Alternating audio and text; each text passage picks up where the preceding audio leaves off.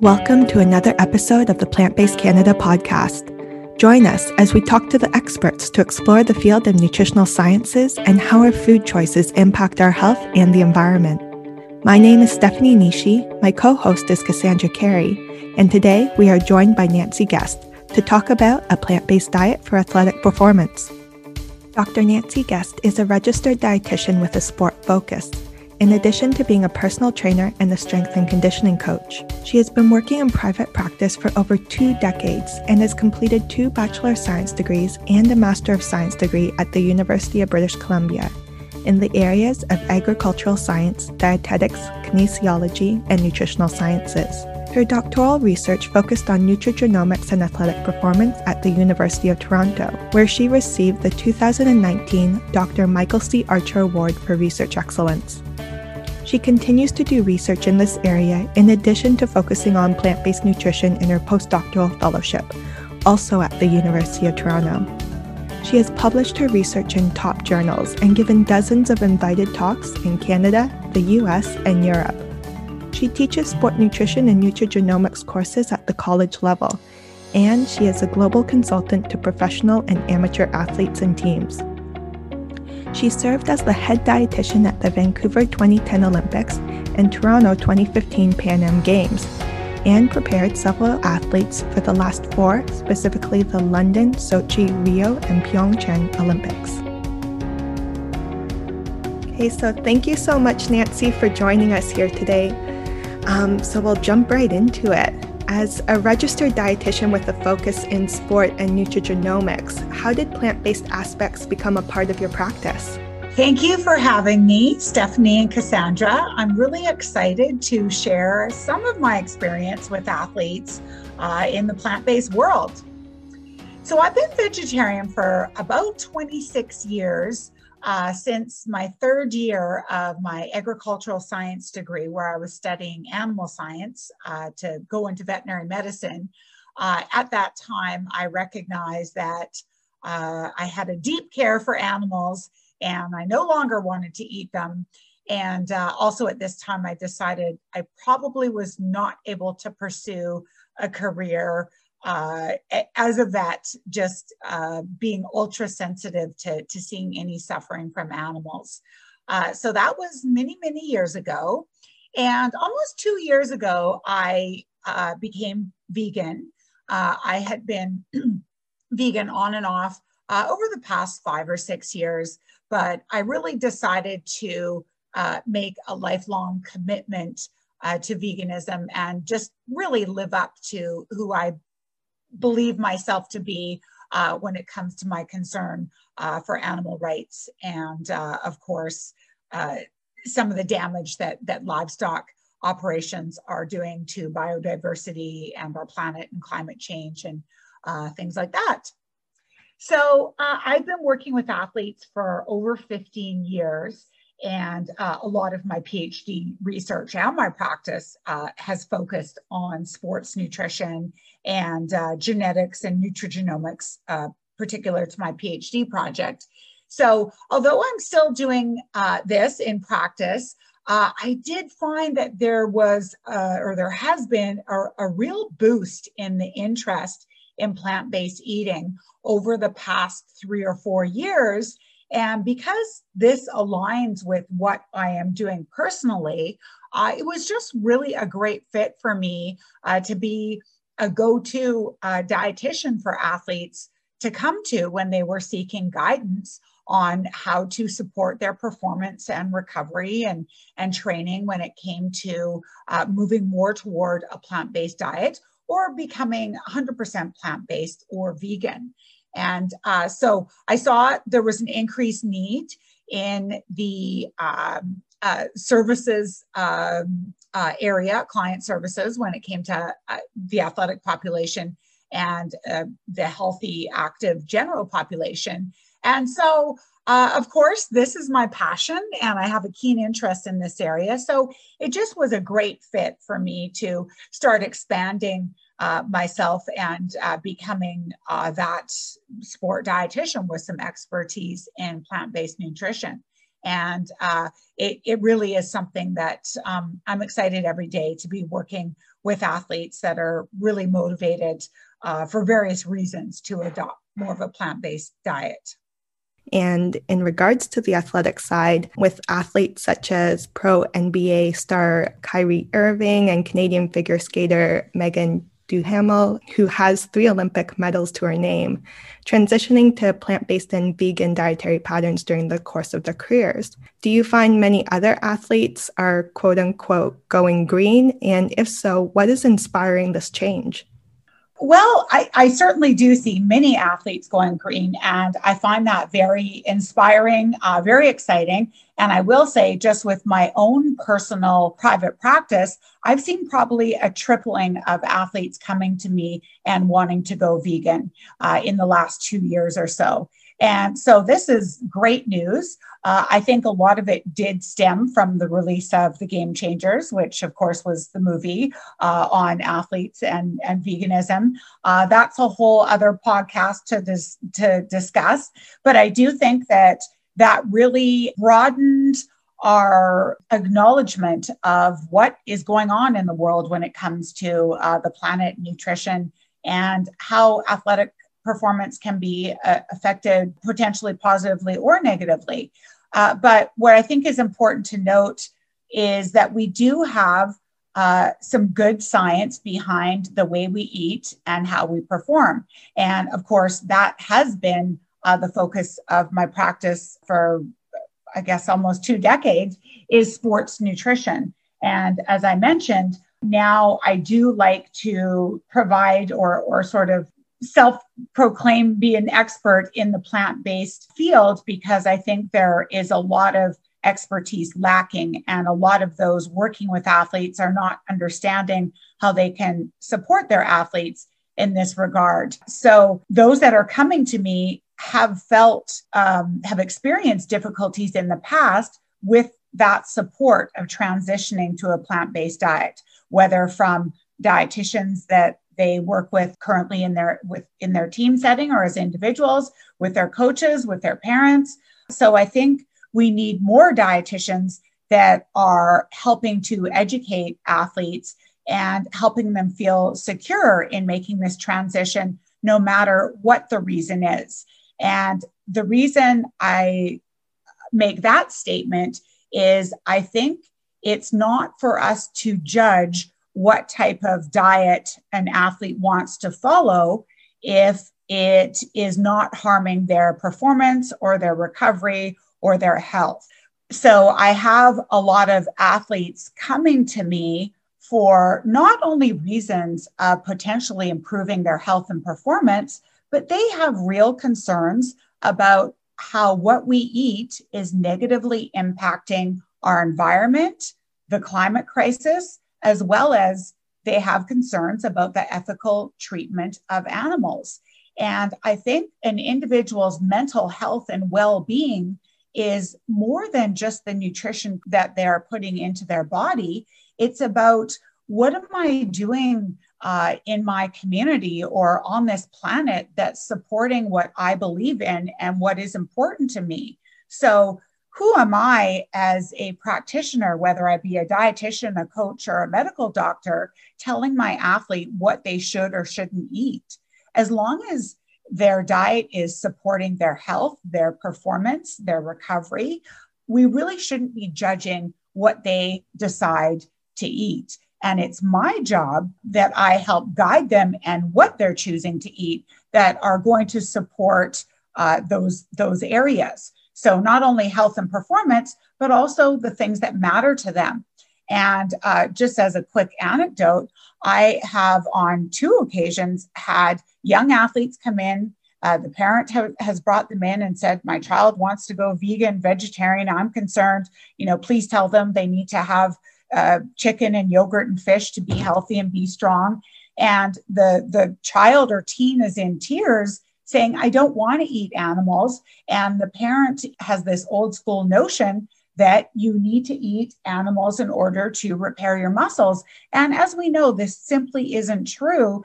And this is really going against that young person's self-recognition of who they are. And this is a time of developing who you are as a person and your respect for your surroundings, including who we share this planet with.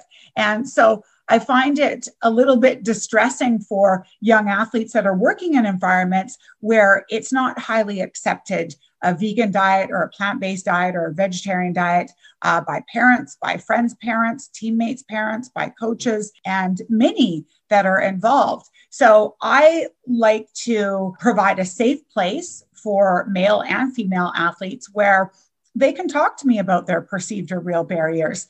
And especially when it comes to male athletes that are feeling somehow ostracized if they are not part of that culture of being masculine means you barbecue and you eat meat, which we also know is very outdated. You know, that's a little bit of what I'm seeing in practice. So sort of the two main areas, health and performance, and a cleaner whole foods plant-based approach, but also feeling that many athletes, they want to share certain causes, and many have chosen that their cause is the protection of animals or the protection of our planet as it involves climate change and the environment. It sounds like many of the reasons that athletes are being inspired to follow a plant-based dietary pattern are very similar to those of the general population as well. And since we may not all be elite athletes, could you tell us a little bit about the dietary needs and recommendations for those who may be an everyday athlete or just a generally active individual, and the similarities and differences comparing those needs and recommendations for high performance athletes?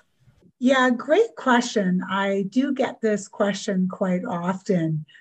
So to begin, athletes are humans looking for optimal health first, and they are athletes looking to perform second. So almost all health improvement strategies we would utilize for health are also building the foundation of an athlete. So our sports nutrition recommendations are based on the assumption that all of us want to get the most benefits from our training and our workouts so we can perform to the best of our abilities, whether it's a personal best in a 10K or training for your first marathon or, those getting ready for the Tokyo Olympics. So because each elite or high performance athlete and casual exerciser or fitness enthusiast is unique, a one size fits all diet approach doesn't really work. So I tend to, want individuals to experiment with their fueling practices and knowing what works for them and settles their stomach before a workout, and what to consume afterward, depending on their goals.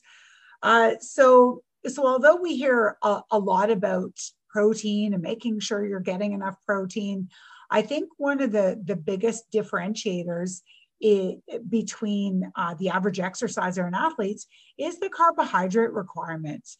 So all people that exercise can improve their performance by making sure that they're consuming adequate, high quality carbs, such as grains and legumes, so beans and peas and lentils, fruits and veggies. And this, of course, is the main part of a vegan diet. And this is going to fuel muscles and prevent needless fatigue. And then, so this is for everybody. But what athletes that are training several hours a day or perhaps twice a day, they have a lot higher of an energy expenditure. So we want to make sure that they are fueling with more dense carbohydrate sources, so such as grains, starchy root vegetables. So an athlete who's training every day is more likely able to get away with having rice and bread and pasta and several servings of fruit per day, whereas someone who's perhaps exercising for an hour a day, 3 to 5 times a week, may have to limit some of those carbohydrate sources that may be higher in energy density, and perhaps switch to eating more vegetables. Even though they need to fuel their exercise, they don't need quite as many calories. Now, when it comes to protein, usually an athlete who's training their muscles day after day may need a little bit more protein, but for the regular person, we also want protein to be used as something that's going to help with satiety and help to prevent overconsumption when you're looking at balancing your weight, keeping within that healthy range, keeping lean, or looking to lose body fat. Protein is actually something helpful. And so we don't generally recommend percentage of protein by the whole diet, but more so grams per kilogram, which is more accurate. And our goal is anywhere from about 1.5 to 1.8 grams of protein per kilogram of body weight. And this, of course, is going to come from in a plant-based diet from your grains and your beans and your lentils and your tofu and any of your soy products, your plant milks. Some of them are going to be higher in protein than others, nuts and seeds. But again, we want to be careful of some of those nut and seed sources of protein because those are also higher in fat, healthy fats. However, that is still a very dense energy source. So if I'm trying to get my protein needs from nuts, such as almonds and walnuts and peanuts, and then also using hemp seeds and chia seeds or sunflower seeds as a source of protein as well, or nut butters, that can really add up at the end of the day, being 30, 40, 50 grams of fat coming from the nuts and seeds. So we want to make sure we have some leaner alternatives as well. And that would be coming from your legumes group, which is going to be quite low in fat in general. And when it comes to fluids, of course, that's similar among both groups. You want to drink and hydrate for what your needs are for how much you're exercising and whether you're exercising in the heat or not. So athletes generally need to add a little bit of sodium to their diet. They're more concerned with electrolyte losses, whereas somebody who's exercising 3 to 6 hours per week might not be losing as much sodium in their sweat because they're just not putting in that same volume of training. And then when it comes to fats, those are also similar, but between athletes and recreational exercisers. But I think what is going to be different is the total energy intake.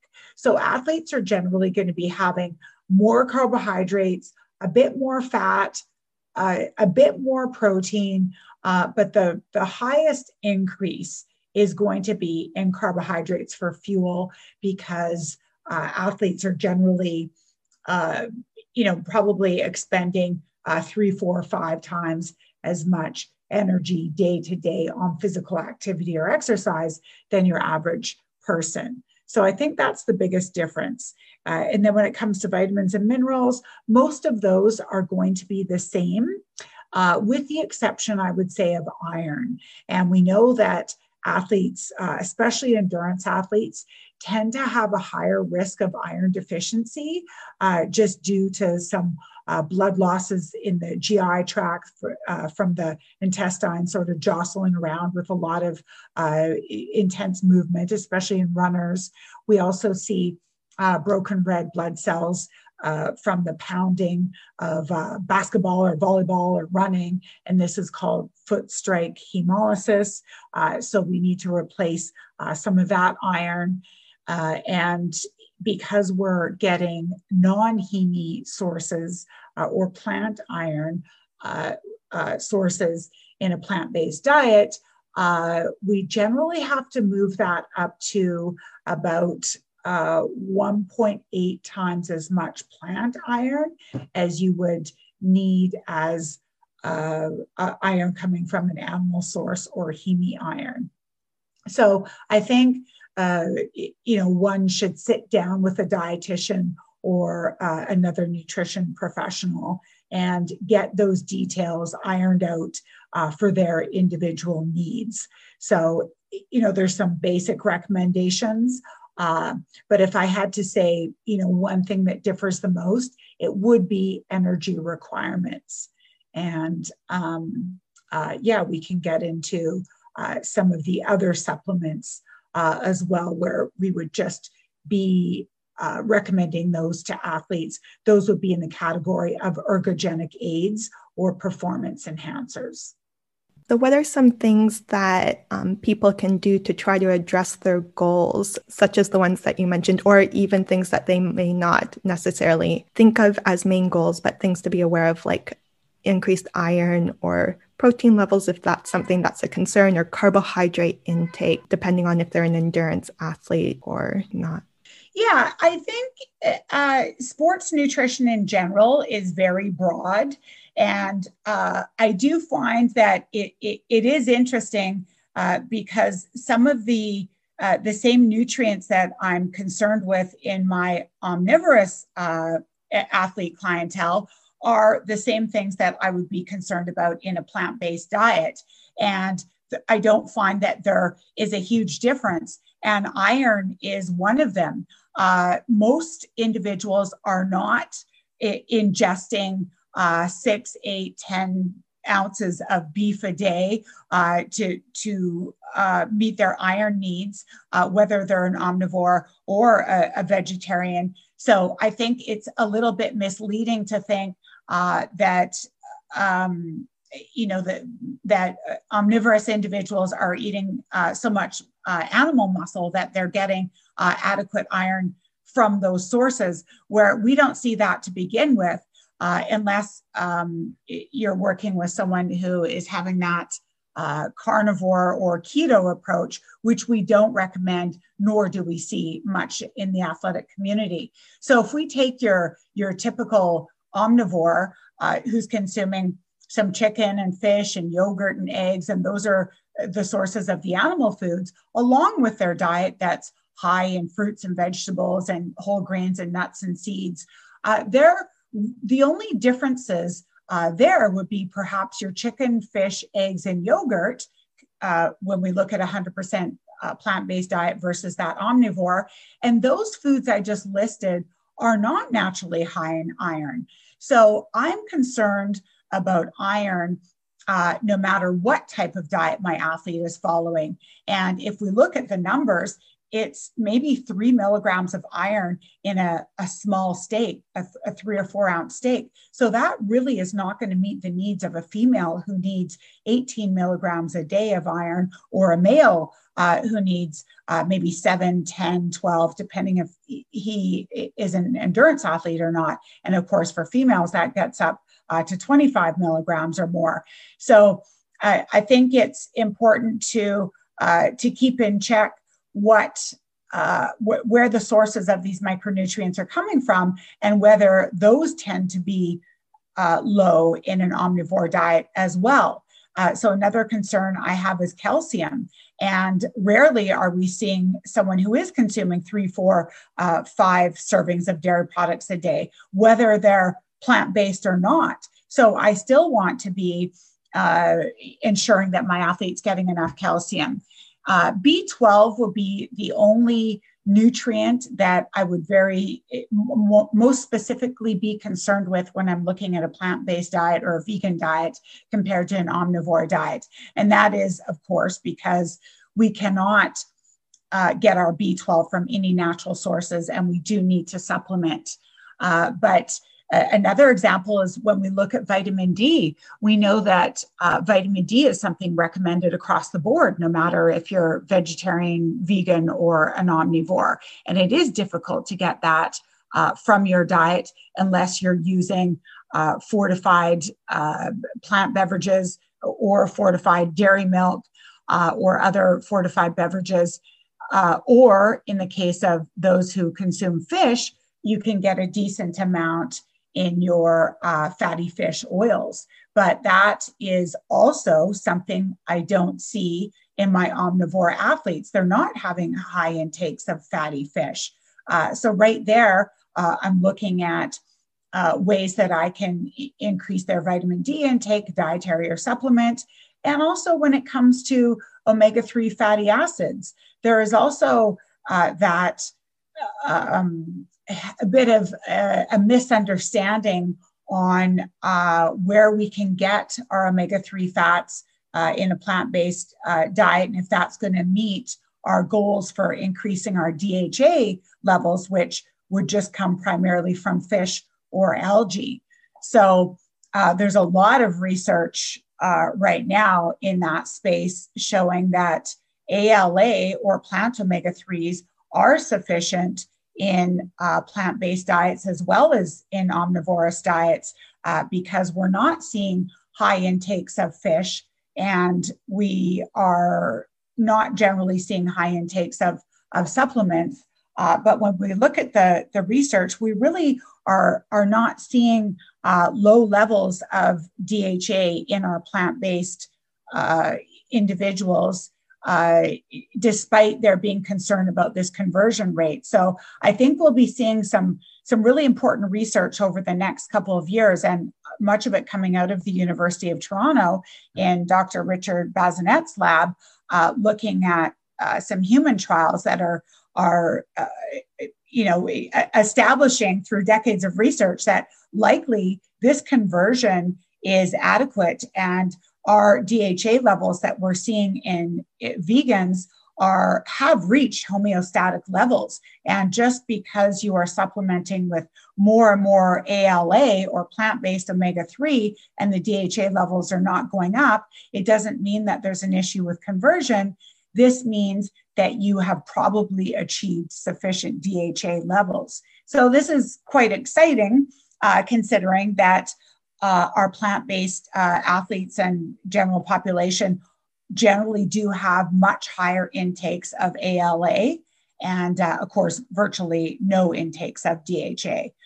But I think this has been a problem that has been created with a lack of research supporting that this, in fact, is an issue. If you go through the literature, we really don't see omega-3 deficiencies in case studies.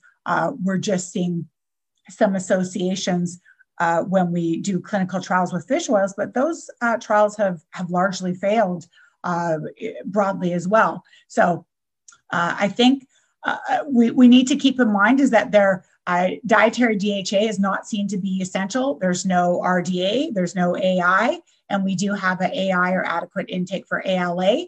And currently, with what the research we see out there, it looks like that is probably satisfactory for everyone. From hearing what you're saying, it sounds like across the board, there's individuals who just have deficiencies or components that are lacking in their dietary intake. For those who are specifically following a plant-based dietary pattern, and I realize that everybody is very individualized and has specific recommendations for them, but are there any general broad spectrum recommendations that you could say to address some of these things that you're speaking about, the iron, the protein, those sorts of aspects for our listeners, just to get a better idea? Yeah, absolutely. I think one place that we can turn back to is looking at our dietary guidelines. And I think Canada has done a great job with, leaving out some of the food groups that we didn't need to necessarily be a food group. But if we look at that eating pattern, lots of fruits and vegetables, looking to get all of your proteins from plant sources, the guidelines are already recommending that you should get at least half of your protein from plant sources. So I think looking at guidelines in the US and Canada, focusing on your legumes, your nuts, your seeds, your whole grains, your fruits, and your vegetables, And then when it comes to dairy, we can look at fortified dairy alternative beverages in our plant-based clientele. And then when it comes to our protein foods, we can look for meat alternatives or natural plant proteins. And those are going to, of course, be all of your legumes and nuts and seeds. So I think a lot of individuals look at plant-based eating as being something special they need to do or something that's more difficult. But I think if you just look at following our general dietary guidelines, but think of substituting your animal muscle food, such as your chicken and fish and beef, either with beans or lentils or tofu or a meat replacement, such as many products we have on the market, I think it's much easier to recognize that you can do this without a lot of extra effort and a lot of extra cooking skills or planning. So I think that's probably the big one, is understanding where you're going to get your protein from. And just to give you specifics with what I do with my athletes is I say, okay, if you are going to have your spaghetti and you would usually have a cup of meat in your sauce, let's use a cup of some of these other meat alternatives that come in a ground beef type formulation. Or let's use black beans or lentils, and you can have that in your sauce. Or let's use chopped up tofu or tempeh. All of those cups of protein are fairly equivalent when you look at a cup of chicken versus a cup of beef versus a cup of tofu versus a cup of beans or lentils. So that's really quite an easy substitute. And then when it comes to drinking perhaps 2 cups of milk after a workout, which I know is highly recommended in the sort of the dairy proponents and the chocolate milk, we can do this with soy milk. We can also do this with these pea milks that are now higher in protein. And I wouldn't be recommending things like the almond or cashew or coconut milk, because those tend to be very low in protein, perhaps 1 gram in a cup. But we do have more and more products entering the marketplace really on a daily, weekly basis. And we now have a new soy protein, not available in Canada yet, but it has 20 grams per serving of protein, high quality, complete protein. And this is, I think, by the company Silk that makes the soy beverages. So I think if athletes or individuals can understand where they're able to make those quick, easy substitutions, they don't need a complete overhaul to their diet. They should be having their sandwiches, their whole grain bread, their whole grain oatmeal or pastas, whether they're having a salad that's rich with nuts and seeds and different types of vegetables. Instead of that being topped with chicken breast, top it with some grilled tofu or top it with some grilled mushrooms, as well as some other perhaps veggie type burgers that you can crumble up and throw on top of a salad. So I think it doesn't have to be as difficult. And if you look at also some cuisines that we see as far as the Middle Eastern inspired or Asian or Mexican, they're naturally plant-based. So they never did contain animal products. And I think the more one can sort of look into the types of meals, I think it's not as intimidating as many think it is. We have about 10,000 edible plants on Earth, yet we tend to cycle the same 8 to 10 animal products. So if you're taking out 8 to 10 animal products out of your diet, you still have hundreds and thousands of different combinations that you can use with plant foods. Really, the guideline would be eating from your general food groups, perhaps being a little bit more specific with your protein sourcing. But otherwise, I think it's similar among athletes that are following plant-based or plant-based with moderate amounts of animal foods. And we can't say that we have evidence that there would be an improvement in performance when adopting a plant-based diet, but we certainly have evidence to show that it's equivalent. So if you have other reasons for wanting to embrace a plant-based diet, you can do so without feeling like you just put yourself at some impairment or some disadvantage compared to an individual who is consuming animal source foods frequently in their diet. So, and we do have some evidence that does merit this notion that there are potential performance enhancements when we're following a predominantly plant-based diet. Some of the potential benefits that we're trying to pursue, with regard to the research, which this is a very keen area of research, is seeing how we can perform better and be healthier when following plant-based diet. One is the higher fiber content naturally occurring in plant-based diets. And this is lowering the caloric density or energy density of the diet. And we know through dozens of studies that vegans tend to have lower BMIs, lower body fat levels. And generally, when one adopts a plant-based diet, they will reduce their body fat levels. So this, of course, is an advantage for most athletes who need to keep lean to enhance or maintain their performance. And as I mentioned earlier, this could be a concern for some athletes that are really finding it difficult to meet their energy needs. We want to make sure that they're producing those more energy-dense carbohydrate sources, such as your grains and your starches and starchy vegetables. We do see benefits to the microbiome. Although it's unclear that there are specific benefits to performance, we do know that fiber fermenting bacteria are preferable, and these do seem to be increasingly are being shown to be associated with positive health benefits. And one thing the microbiome is also offering is the production of short chain fatty acids in the GI tract. And as I mentioned before, we can get a lot of GI disturbances in athletes, and this really can be an impairment to training and performance for many athletes due to all of that.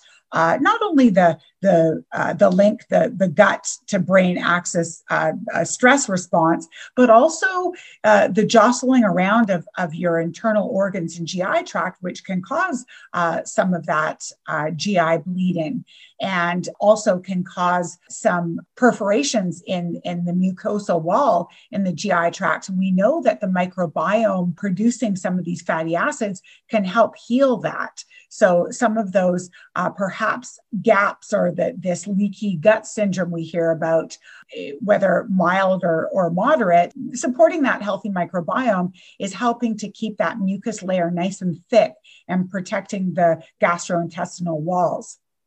So we do know that in order to have a decent population of your microbiota, you do need to have a high intake of plant source foods. This is, again, going to be your fruits, your vegetables, your nuts, your seeds, all of your legumes.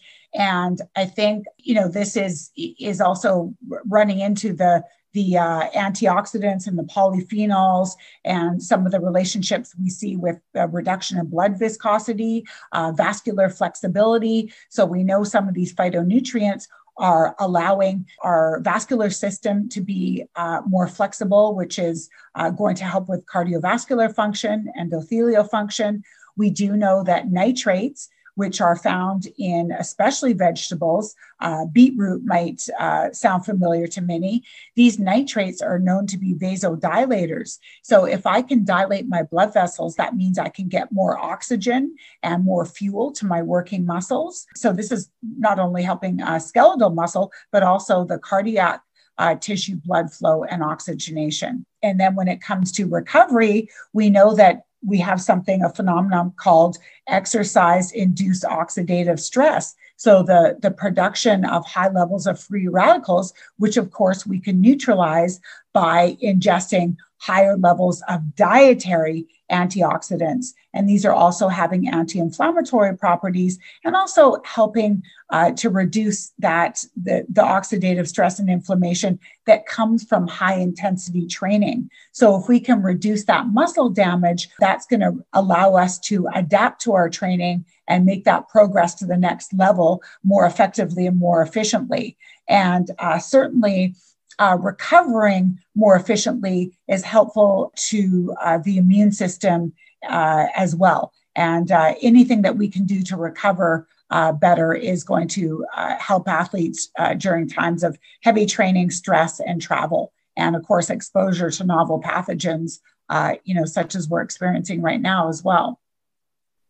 Great. And since we're already on this topic, talking about recovery and a plant-based diet, has there been any research as of late or in the past talking about a whole food plant-based diet and how this can reduce recovery time needed in between workouts? And if so, do we know how this is occurring or the mechanisms that's happening within the body to reduce recovery time? Well, I think that probably is summarized in a lot of what I just mentioned. I don't know any studies that have specifically showed that there is a shortened recovery time, because this does get involves, the type of training, the genetics of an athlete. We do know that there are genetic variants, that the actin-3 gene that's associated with greater muscle damage after intense training in some versus others. But certainly when it comes to the DOMS, or delayed onset muscle soreness, that's what the DOM stands for, or the muscle damage. We do know that the inflammation occurring here is causing stiffness, reduced range of motion, and it's not allowing the muscles to function at the levels that they would pre-damage. And so if we are ingesting more of these plant nutrients or phytonutrients, which come in the form of these antioxidants, for example, their properties that are having anti-inflammatory effects and antioxidant effects are theoretically showing that shortened recovery time. But I don't think there have been any specific interventions using a diet that's lower in these substances coming from plants and those that are higher. But certainly we do, certainly we see anecdotally that those who adopt a plant-based diet are feeling that they recover much more quickly. And I have dozens of athletes telling me this, but of course, as a scientist, this does need to be tested. But any time that we can more quickly address inflammation and reduce that extra inflammation that could be causing an athlete to need more rest, we can make it to that next training session more quickly. That's going to help that progress happen more quickly. So if I can meet my goals in 3 months as opposed to 5 months as an athlete, because I'm recovering more quickly and I don't need a full 2 or 3 days to recover, I'm going to accelerate my performance much faster. And therefore that puts me ahead of some of my opponents, or I'm not having to take that same downtime because my body has just become more efficient with that recovery process. So we certainly have mechanisms of action that make sense for this to be occurring. And whether it's being tested or not directly, I think we still need some more research to tease out exactly what is happening on the cellular level. Yes, for sure. Thank you so much for all that insightful information. Just shifting gears a little bit, do you recommend a different dietary approach when incorporating a plant-based diet, depending on the type of athletic activities an athlete is doing? So, for instance, let's say aerobic activities with an endurance focus versus anaerobic activities with, for example, a weightlifting focus. Yeah, we absolutely need more carbohydrates with sustained aerobic exercise compared to the more intermittent strength type exercise. So, for example, if you compare a 60-minute run or cycling endurance session, you are going to use a lot more energy than if you went into the gym and you did a set of weights every 2 to 3 minutes over that same 60-minute period.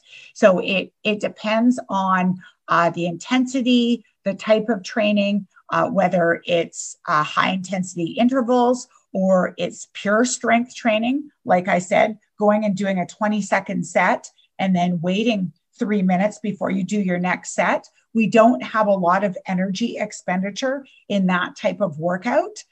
We also have to look at goals. We have some individuals that need to ingest a lot more energy because they're looking to gain muscle mass, and that requires a higher energy intake and adequate protein, but not necessarily more protein than an endurance counterpart. So I would say that the biggest difference is the energy intake. And we talk about training and being carb smart. And we also talk about fueling for work performed. So I generally have my athletes ingesting similar amounts of fat day to day, similar amounts of protein, grams per kilogram day to day, around the 1.5 gram per kilogram of body weight, no matter what type of athlete they are. And then where we see some major inter-individual differences among different sports is with that carbohydrate or energy intake.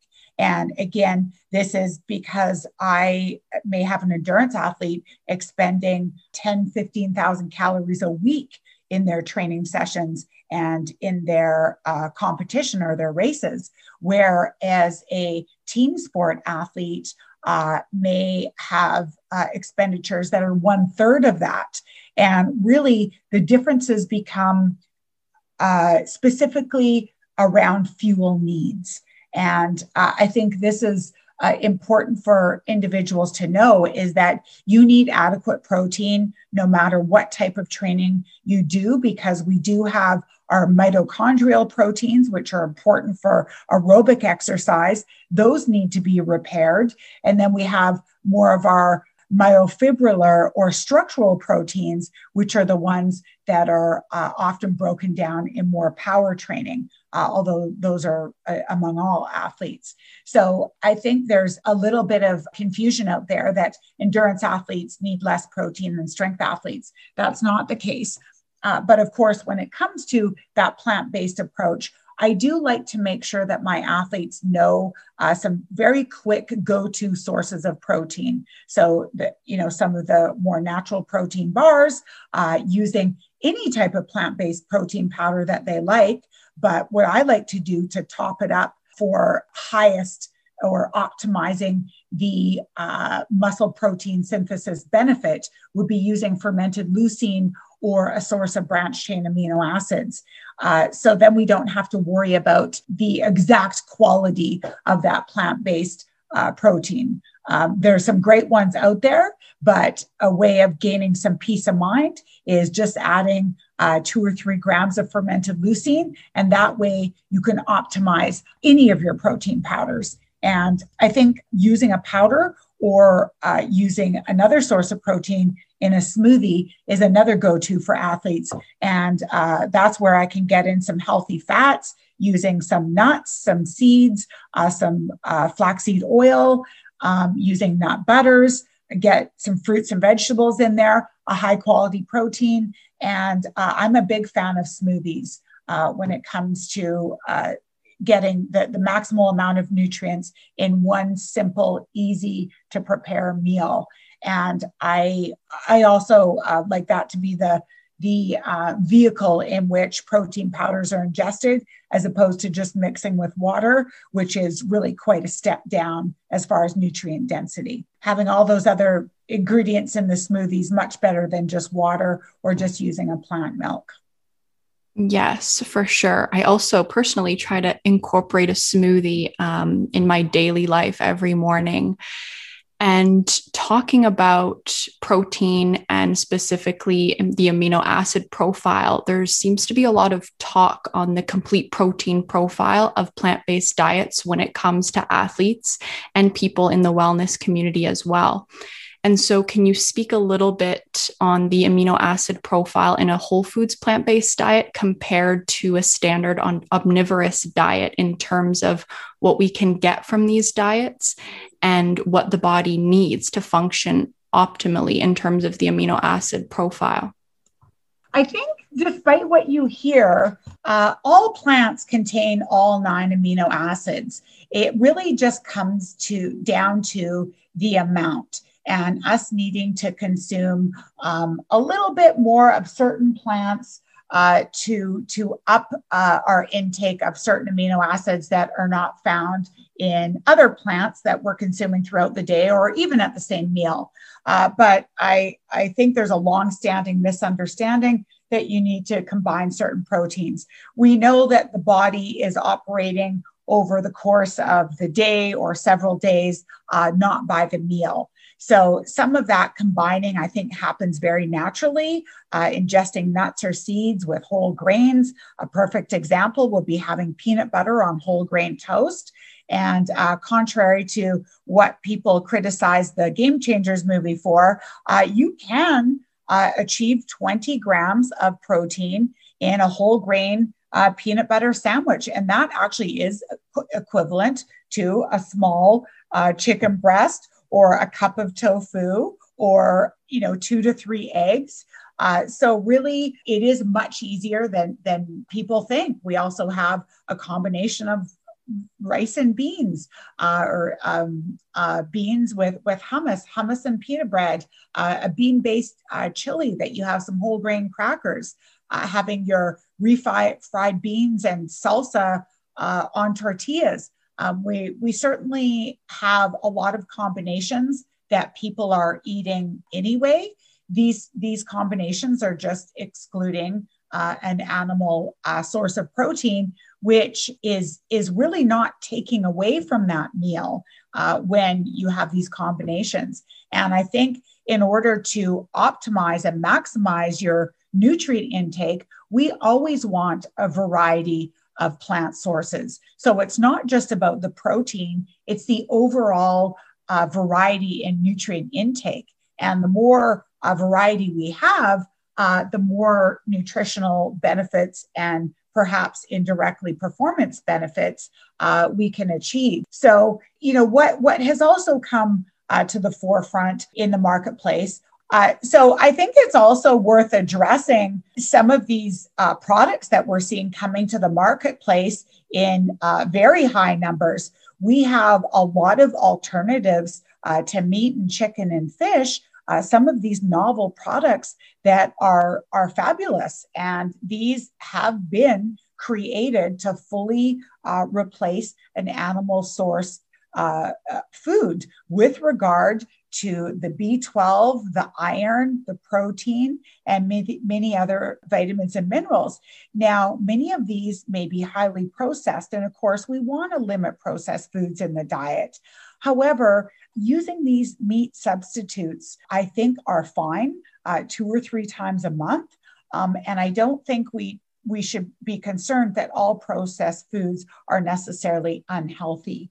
And it really comes down to the degree of processing and also what your overall diet is. So I have no issue with someone using a plant-based burger, once or twice a week in a sauce or as a burger or in whatever form is suiting that individual. But when it comes to that whole foods approach, I think we have plenty to choose from.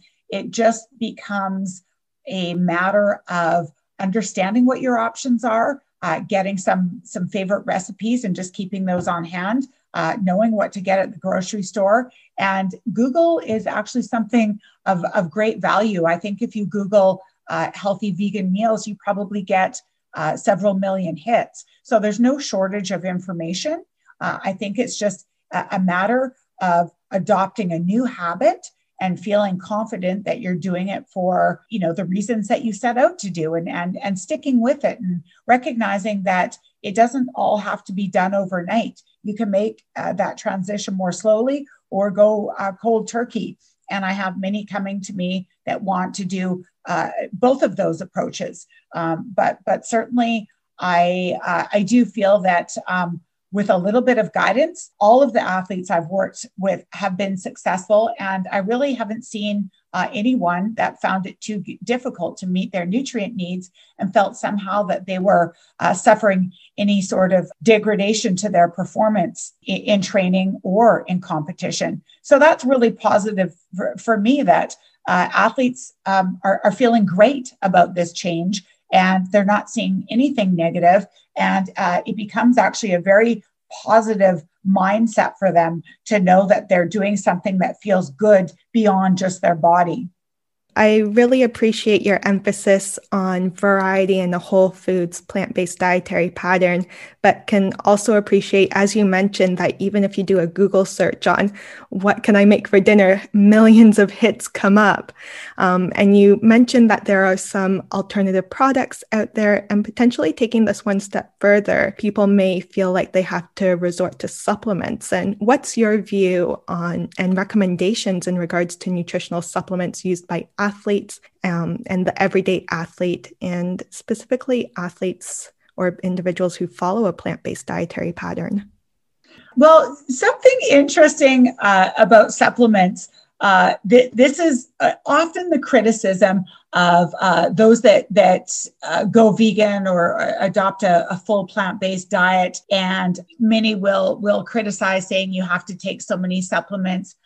This really isn't the case. And if we look at who's buying supplements, the global dietary supplement industry, I think, is approaching 150 billion. And vegans, we know, are making up perhaps 0.01% of this market, because that's the size of the population of vegans percentage-wise. And if we look at the number of vegans that actually take supplements, this percentage gets even smaller. So it isn't, the demand by vegans, although I would say that I am more confident in an athlete or a vegan athlete meeting their nutritional needs when they do incorporate some supplements. Again, it depends on your baseline diet. And I have some vegan athletes that are only consuming B12 in supplementary form. Otherwise, they're meeting all of their micro and macronutrient needs with diet only. I do have other individuals that are on a energy restricted diet, so they don't want to consume a lot of extra fats in the form of walnuts, chia, flax, and hemp, which is where I would say we would source our plant omega-3s. So instead, I have them consuming lower amounts of that, but I do put them on an Algal supplement. So a DHA coming from algae, which is vegan friendly. So that's one supplement. A multivitamin is something I feel confident to just pick up, as a bit of a safeguard, to pick up on days that perhaps they're not getting quite enough riboflavin or zinc or another micronutrient. When it comes to iron, I do look for fortified iron foods. And in many of my female or endurance athletes of either sex, they are using an iron supplement. When it comes to ergogenic aids, when we look at things like creatine, I think that is supported in the research, although we need more, and we can produce that endogenously. But we do have research that shows vegetarians and vegans have lower muscle levels of creatine, but we haven't been able to unequivocally show that performance is going to be superior when we take a creatine supplement at a level that an omnivore would be ingesting from animal muscle for the most part. But when we get to those supraphysiologic levels, we do see that omnivores and vegetarians and vegans are having equivalent type improvements. So I think if an athlete is wanting to consume creatine to get that ergogenic benefit, it doesn't really matter what your initial baseline diet is. The amount of creatine you would need, you could never get from diet. It would be, 1 to 2 pounds of steak per day, which is obviously a impractical recommendation, and certainly not something that would be well accepted by most. And the same thing comes with carnosine or beta-alanine.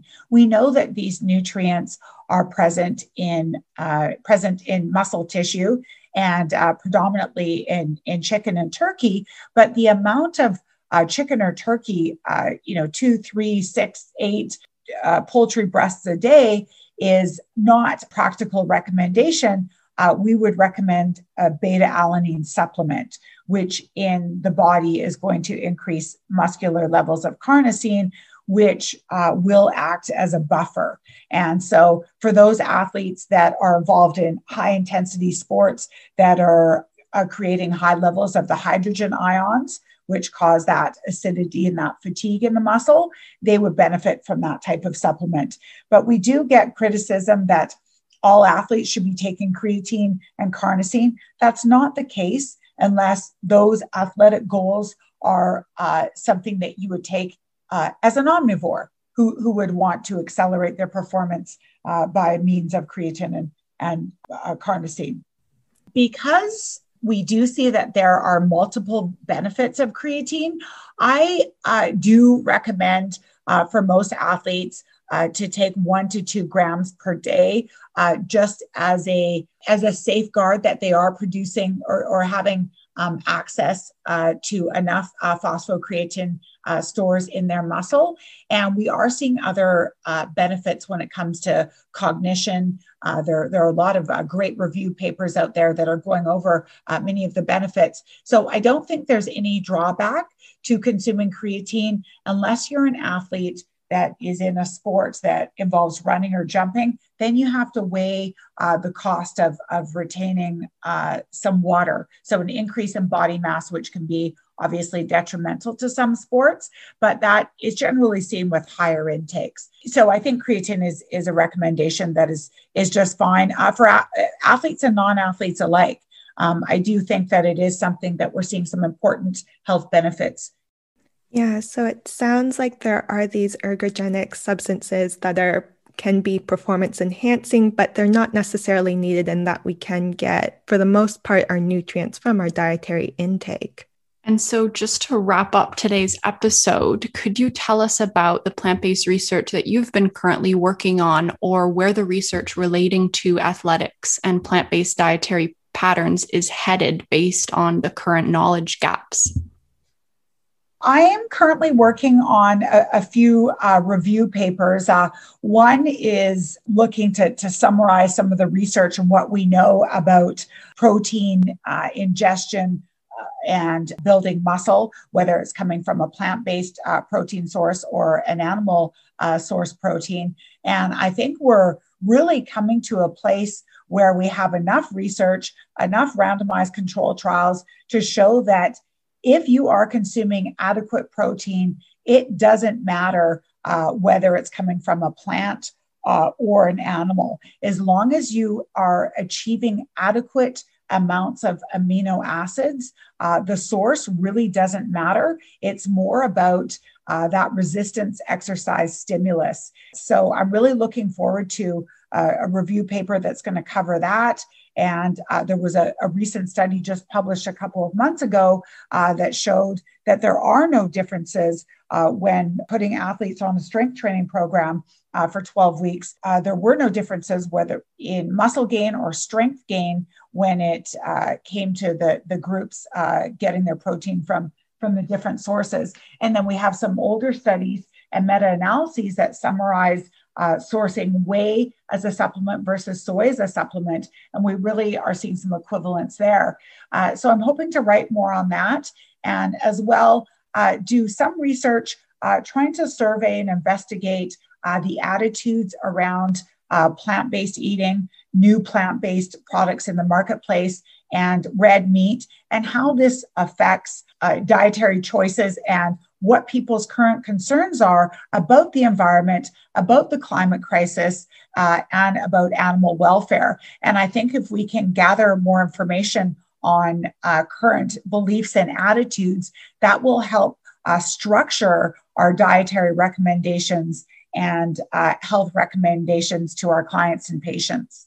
Well, thank you so much, Nancy, for all of your insightful information. I know that personally myself, I have learned a few extra tidbits just listening to you speak. And so, yeah, thank you so much for talking to us today and sharing all of your knowledge. And we hope to chat soon. Yeah, that's great. Thanks very much for having me. And certainly there are a lot of resources out there, and anyone can also feel free to get in touch with me if they need some guidance, or I can direct them with some online resources. And I just want every active person out there to know that there are no barriers to your performance and your adaptations to training if you choose to adopt a plant-based diet. And that's something we can really feel good about as a community working with athletes, and the fact that we're thinking beyond ourselves, and we can contribute to the health of the planet and its inhabitants without compromising performance. Thank you so much, Nancy. This episode was hosted by myself, Stephanie Nishi, and my co-host, Cassandra Carey. Clint Stamatovich is our audio engineer. A very special thanks to our guest, Dr. Nancy Guest, for speaking with us and sharing her insights. And of course, thank you for listening. The Plant-Based Canada podcast is an initiative of the group Plant-Based Canada, which aims to educate the public and health professionals on the evidence-based benefits of plant-based whole food nutrition for individual and planetary health. To learn more about the show, visit our website at www.plantbasedcanada.org and stay up to date by following us on Twitter, Instagram, YouTube, and Facebook at Plant-Based Canada. Also, don't forget to subscribe on iTunes, Spotify, or wherever else you listen to podcasts, and rate us 5 stars. Until next time.